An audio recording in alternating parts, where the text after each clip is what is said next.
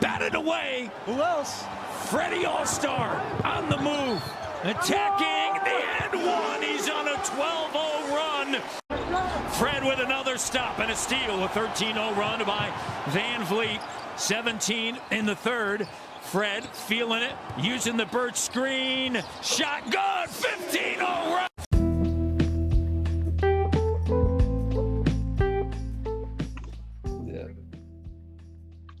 So Varel, say there was this 5'11" shooting guard.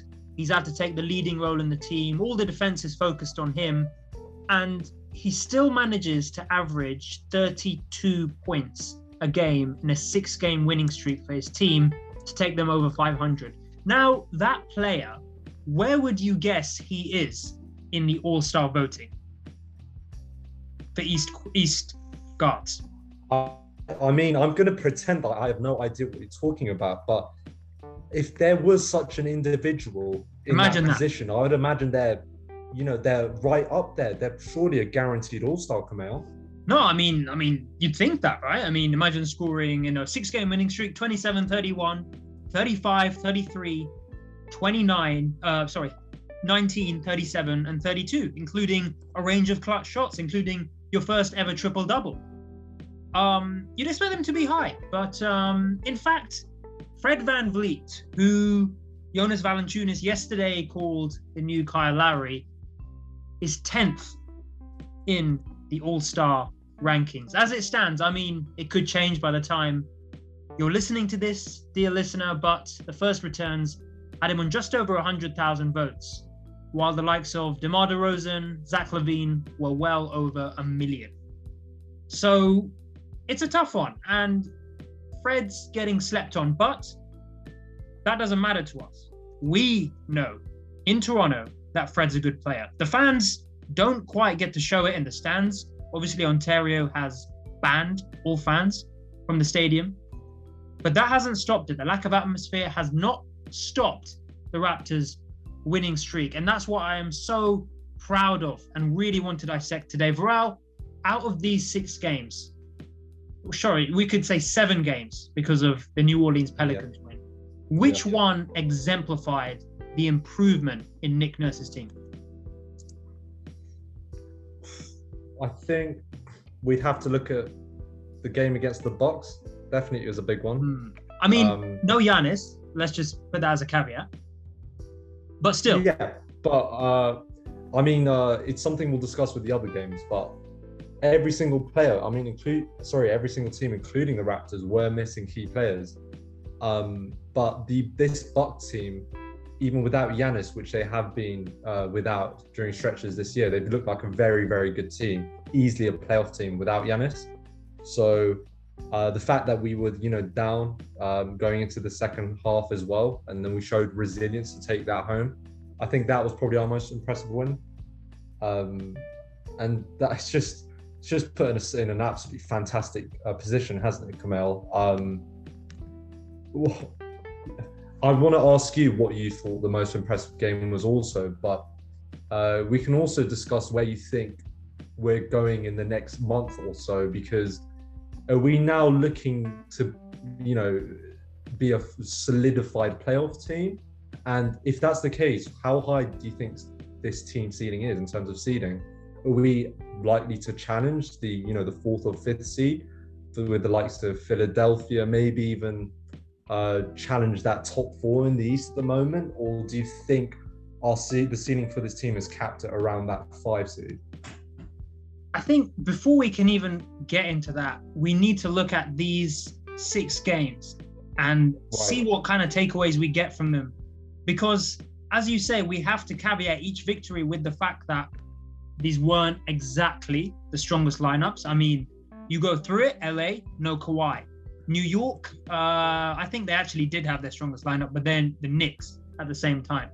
San Antonio are a rebuilding side. Milwaukee didn't have Giannis. Utah had 8 players out, including the likes of Mitchell and Gobert. And New Orleans, of course, still have Zion out, although not for COVID reasons. They're more for obesity reasons or something of that nature.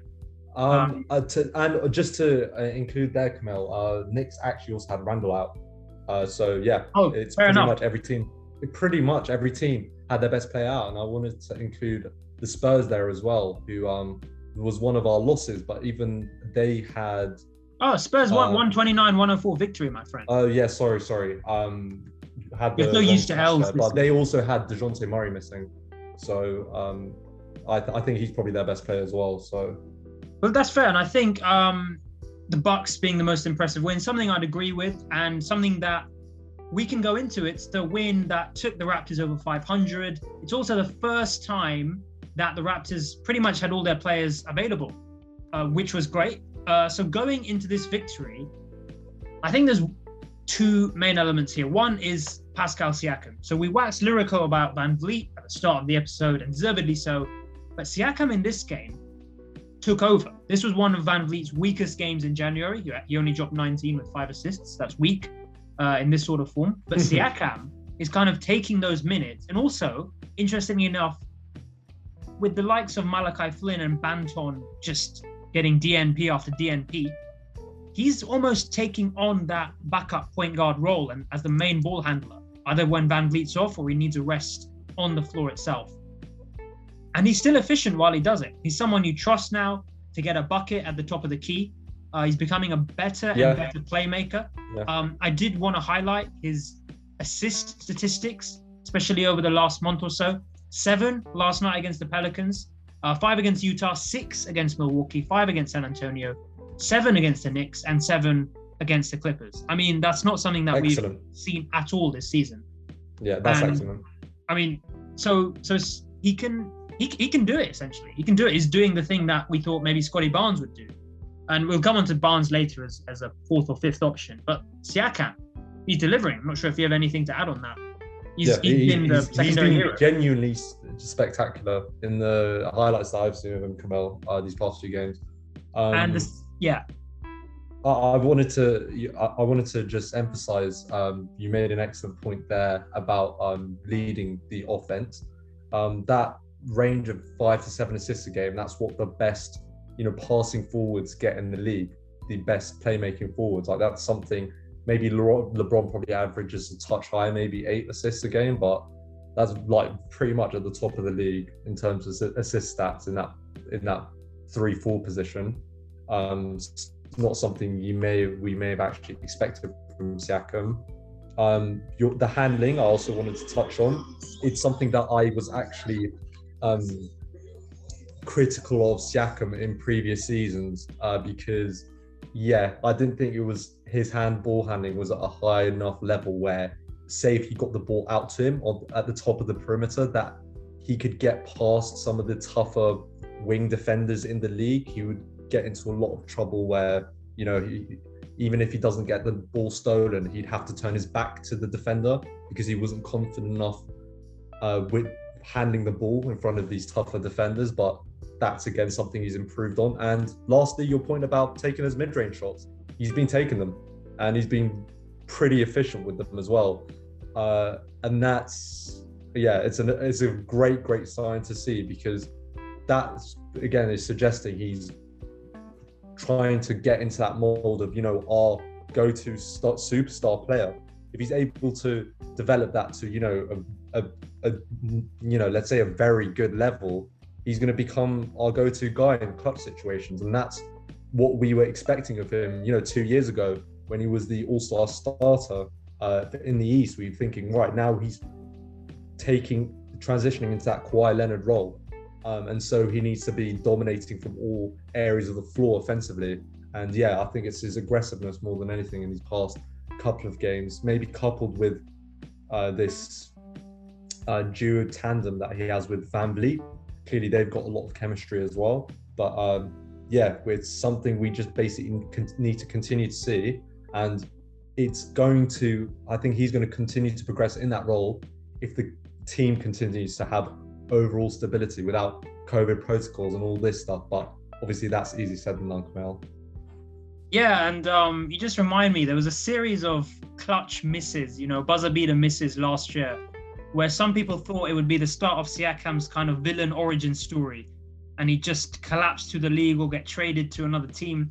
But he's turned that completely around and just become, as you say, that all-round player. And it's interesting, we can move on from the Bucks maybe to the Knicks game. And you mentioned Randall being out for that. And Siakam's kind of putting in the kind of performances, those all-star performances that Randall was last year. He's been obviously struggling this year. But even without Randall and his off form, the Knicks still couldn't get it done. And this perhaps was one game where Van Vliet really, really announced himself with 35 points, including 7 threes. The Knicks could not handle him. I mean, Evan Fournier's had a couple of good games, but apart from that, and I know we've discussed the Knicks before, so we won't spend too long on it. Why do you think this team just can't cut it? Just can't cut it, especially when it comes to the Raptors. If we look at this Knicks team, Kamel, let's look at one statistic which I find absolutely hilarious because we've talked about this all year. We actually out-rebounded them 44-30. The Knicks had 30 overall rebounds. That might be like a league low. I've not seen that low. Wait, let's see how many shots were taken this game. Yeah, okay, the Knicks shot 78 shots, we shot 86, so it's not a ridiculously low number of shots. I mean, it was a fairly high-scoring game, 120-105. There's a fair few number of missed shots. 30 rebounds is ridiculous, and I think this is something I wanted to highlight. They had Taj Gibson as their small ball 5 because obviously they're missing Mitchell Robinson. So one aspect maybe that this game shows is that our small ball 5 is basically our permanent 5 right now, isn't it, Kamel? Oh yeah, that's the lineup. Whether or not Ken Birch is playing, even he's on the smaller side. You can throw Boucher in there for the depth as well. He can count a small ball as well. Yeah, exactly. But the point is, we match up incredibly well when the other teams try out small ball 5 lineups because we're so used to it all season that, yeah, this is what happens against a team that, again, tries to match us in that department. We've been doing it all year. So they're not going to be used to it. They're going to have difficulty rebounding because we've had to try and rebound against taller, sometimes more athletic players all year. So if we win the rebounding battle against any team, yeah, I think it's done. Like, we won that game. I would be really surprised if we lose a game and also out-rebound the other team this year. I think that's one thing. I mean, we've discussed now a couple of wins. There's always that nagging feeling that you go up against a team like Philly, of course, the last team you lose to, or you go up against a team with any, reasonably mobile and actual big man. The Raptors are going to struggle. Interesting thing about Milwaukee is probably one of their best players was Boogie, who came off the bench. They just picked him up on a free deal not too long ago. And of course, he picked up a double-double in his short time off the bench because he was able to take advantage of, Boucher and Ken Birch and, of course, Siakam. Who's not been a bad rebounder, but it's just can't match up physically to them. So is there still, especially as we look maybe at the Raptors, now 20-17, of course, maybe looking for those to really break into the playoff race, to pick up someone sizable? I mean, I've seen Taco Fall mentioned, of course, probably not the kind of guy I'm looking for, but at least someone with a bit of mass, I think it's a necessity. I think that puts us over the edge, in honesty. If we have a full strength lineup, but then the question goes to, okay, we're going to look to trade for a center. Are there any free agent centers? No. So who are we willing to give up? It's probably going to have to be a young piece. So we're not going to give up Scotty Barnes, but we're going to maybe look to give up some of our more fringe players who aren't necessarily, young up and coming, like star type ceiling talents. Like I've forgotten our Japanese player's name. Watanabe. Watanabe. I had Nakamura in my mind for some reason, the chess player. Yes, I think it's a necessity. And another game that actually highlights this, Jakob Poeltl returned to the Raptors. He had a really solid game against us. 9 of 13, 19 points from the floor. And yeah, it looked a bit too easy for him, I think, on the inside on some possessions. And funny enough, when you mentioned Boogie, he did have a solid game, but apparently the Bucks organization didn't think it was solid enough because they waived him soon afterwards. And now he's looking to get a 10-day contracts with various organizations. So you're saying he's a free agent? There Very we excited. go. I said there was no free agent. So there's Boogie on the market, and I would absolutely love that fit. I think it would be a really good organization for him to go to. We've talked about all the media narrative about him as being, you know, some mental deficiencies, perhaps immaturity, whatever. I don't know how true that is, but I certainly don't think that's going to be an issue with the Raptors, because we have so many players who fought for adversity, got really good mentalities, good organization. I think it'd be the perfect fit for us in terms of like having a backup center, because we have enough guys who can defend the wings, who are mobile when it comes to moving laterally, right? We don't need Boogie to do that. Boogie can just sit in the paint, try and alter any guys coming into the paint shots. We don't even need him blocking anything, but just have a little bit of length and size. Yeah, Boogie, please come to Toronto. Yeah, I mean, I can't argue with that. I mean, there is something to be said with Nick Nurse's system requiring 5 mobile players, but sometimes, you know, you just need a big body in there to defend, right? If Embiid's absolutely off the bench. Yeah, exactly. You just need it. Have that option. But yeah, you highlight the Spurs, of course. Regardless of Pirtl's success on the inside, still a fantastic win, and probably one of the first wins where the bench really came into its own. Both Achua and Justin Champagny scoring double figures. We even managed to see minutes for Isaac Bonga. That's how much of a blowout win it was. And I think probably while the Bucks was the most important win, this maybe was the most complete win. And as we see from the scoreline, 129-104, very, very comprehensive. I did want to move though onto your favorite team. Maybe the players not available.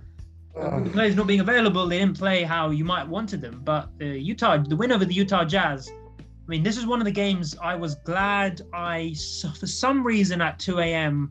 was tuning into. The Raptors went into halftime 62-49 down, and then we stumbled upon a third quarter that I think if you didn't watch it live, you won't know how amazing it was. It was Fred VanVleet taking over, going on a 15-0 run by himself on a way to a 24-point, 3 steal, 3 rebound, 2 block quarter, if you can believe that, and absolutely turning the game on its head. I mean, I never saw anything like it. It led to VanVleet's first ever triple-double, 37 points, 10 rebounds, 10 assists, couple of steals. I mean, it was just, it was like Lowry used to do back in the day.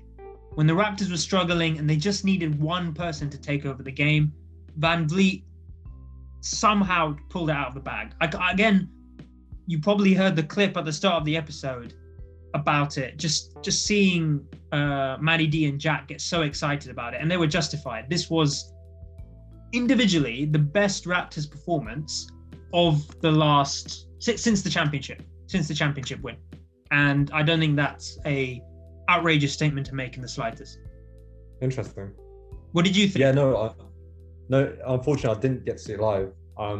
Watched the highlights. Didn't realize he was that dominant in the third quarter, obviously, because I didn't watch the whole third quarter start to finish. One thing just from the highlights that stood out to me was just this game in particular, man. Like, again, when he constructed the roster, trying to force these turnovers and put that sort of defensive pressure on teams.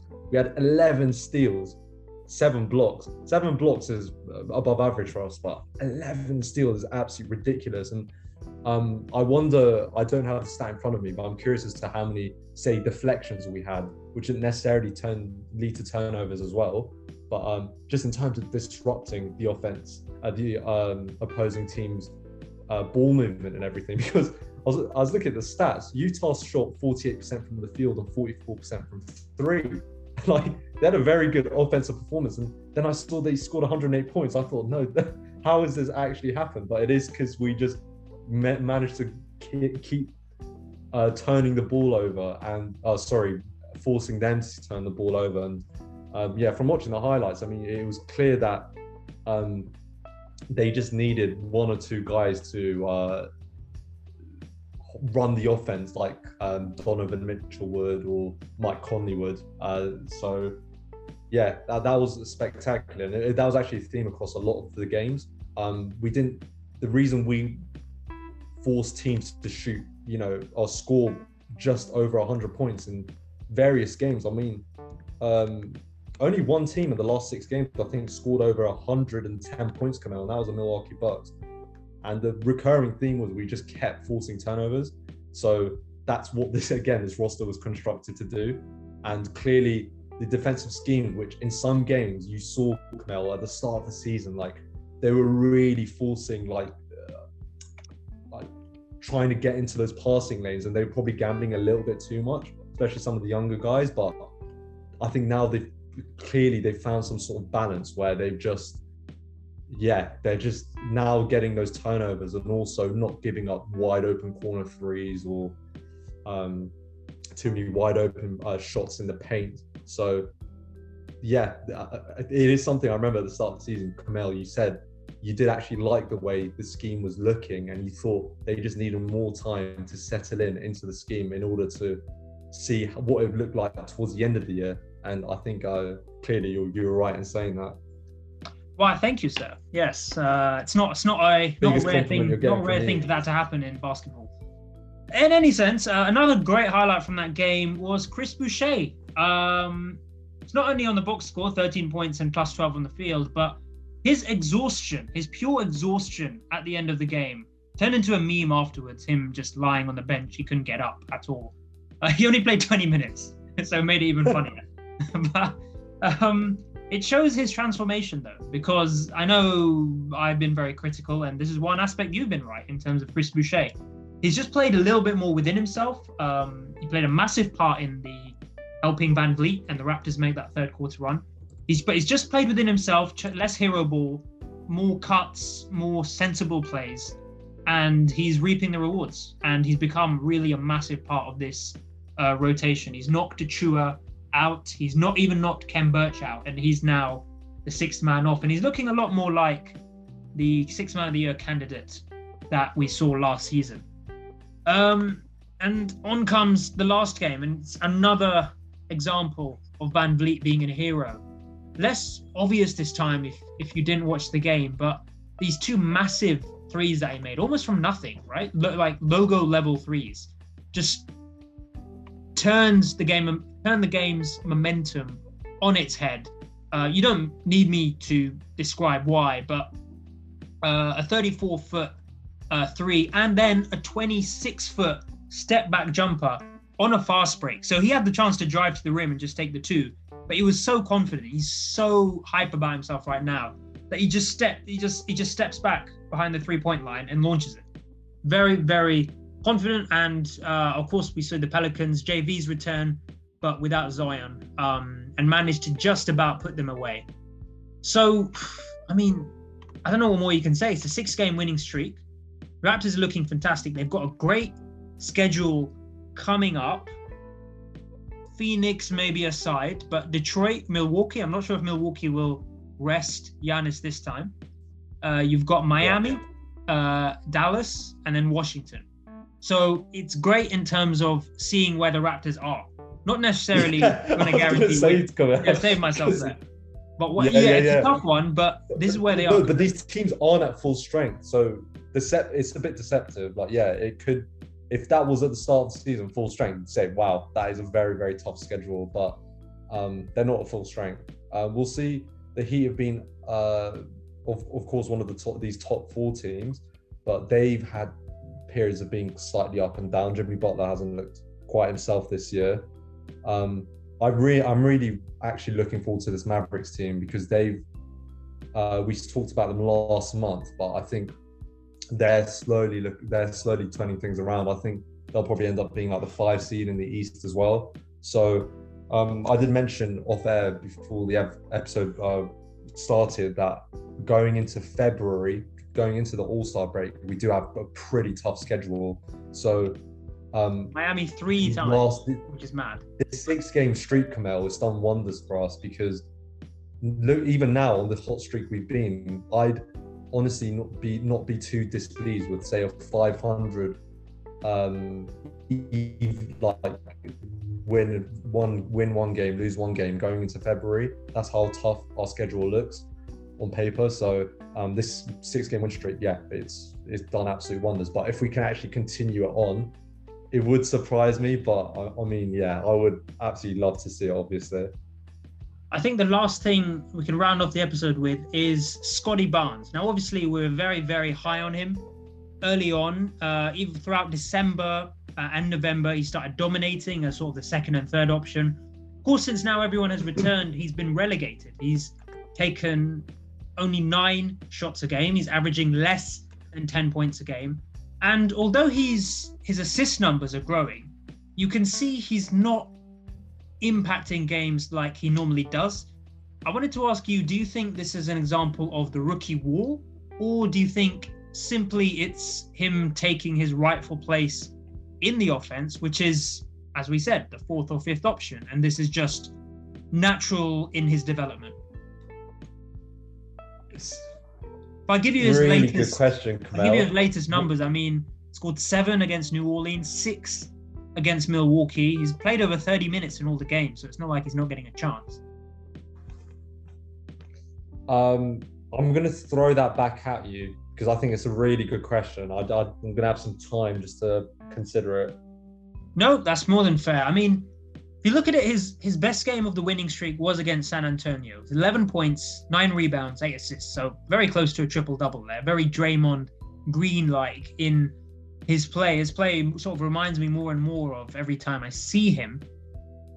But I think you would agree, and I think the idea of him continuing to be a sort of 2 or 3 option in a team that is now chasing playoffs when you have Van Vliet, OG, and Siakam is just taking the ethos of sacrificing wins for development just too far.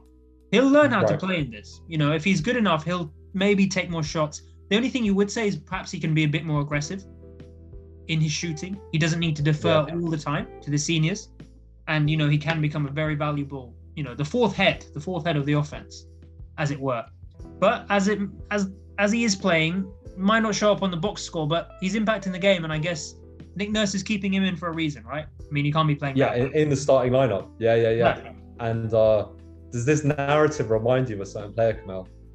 Somebody who is a very good defender coming out of the draft, who's working on other aspects of his game, who impacted the game in other ways, and of course had to in his early years defer to some of the bigger players in the organization. But once he did then develop under them, he took on, you know, a star role, and he just went on from there. It does draw some parallels, doesn't it?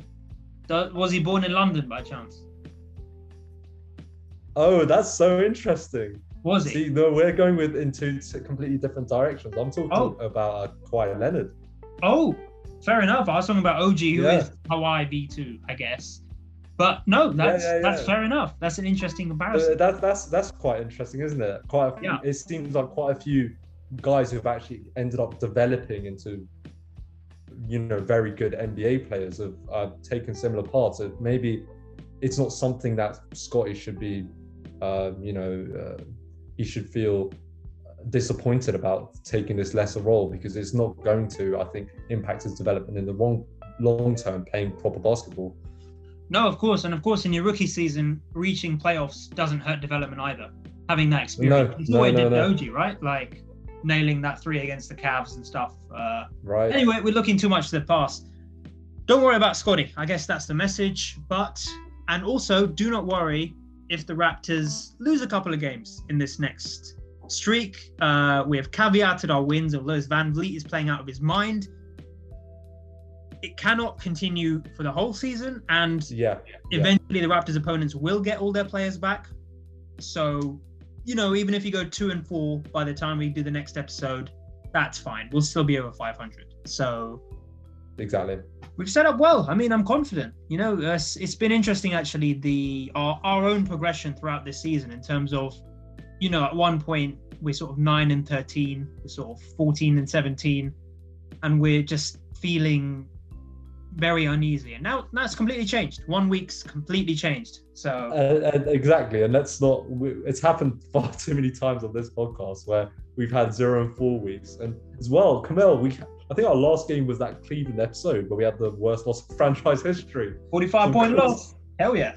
So how bipolar is that? We go from just at the absolute stinky bottom of this franchise to then 6 wins in a row. Nobody could have predicted it. And I mean, I think it'd be nice to round off just on giving a prediction now. Maybe again looking too far forward into the future, but when I talked about at the start of the episode, how high do you think this team's ceiling is in terms of their seeding? Not in terms of the playoffs, that's probably too far forward, but in terms of their regular season seeding. 6th seed. I don't think you can. I think there's 5 teams just far better than them, and especially with all their players back. Omicron's going to end soon. The peak's going to end soon, so these teams will have their players back, and they'll be playing full strength. So, who's that 5th team? Out of curiosity. Well, who's your top 4? I'll give you the 5th. Well, I think there's a clear top 4, and I think after that it's unclear. Well, obviously Heat, Bucks, Nets, and Chicago. He's okay. I was counting. I mean, I could say 6 to be honest, based on how Cleveland are playing. But no, I put Philly comfortably in 5th. I put Philly comfortably in 5th, especially if they deal Simmons before the. Philly comfortably in 5th. Really? Do you not think us at full strength versus Philly at full strength? Like, they're also on a 6-game winning streak as well. They're playing really good basketball at the minute. Yeah, but it's not on our level, bro. They've got one superstar player, but look how well-rounded our roster is. Come on, like maybe I'm getting a little bit too hyped, but we've had success against Philly in previous playoffs as well. So maybe I'm getting a bit too excited after the past couple of games, but I don't see them as in the same categories as top 4. I definitely put them in the tier below. Well, fair enough. Then you could count Cleveland, but then again, Ricky Rubio's injury might mean they drop to 7th or 8th. But in any sense, I'm just focusing on basically everything to play for. Just focus on that W column. And very, very last thing, make sure you are on the NBA site voting for Van Vliet every day. He's not gonna get ahead of DeMar. You can vote for DeMar as well, of course. Listen to this. Yeah. You absolutely should be voting for DeMar. It's blasphemous if you don't. But listen to this propaganda at the end of the episode. Vote for DeMar. Vote for Van Vliet. If you retweet our own tweets, and they've been getting a lot of traction on the socials, balling in the 6. We've been getting retweets from everyone. We've been trying to get Drake and Trudeau to give it a push as well. But if you retweet that also counts as a vote. So get onto our socials, retweet that, and let's get Fred VanVleet to this All-Star game as much as we can. Oh, so these social influencers telling everyone how to vote. Exactly. On that note, we'll catch you. Week, everyone. This is an extra long episode because we haven't seen you for a while, but next week we'll resume to normal service. Take care, everyone.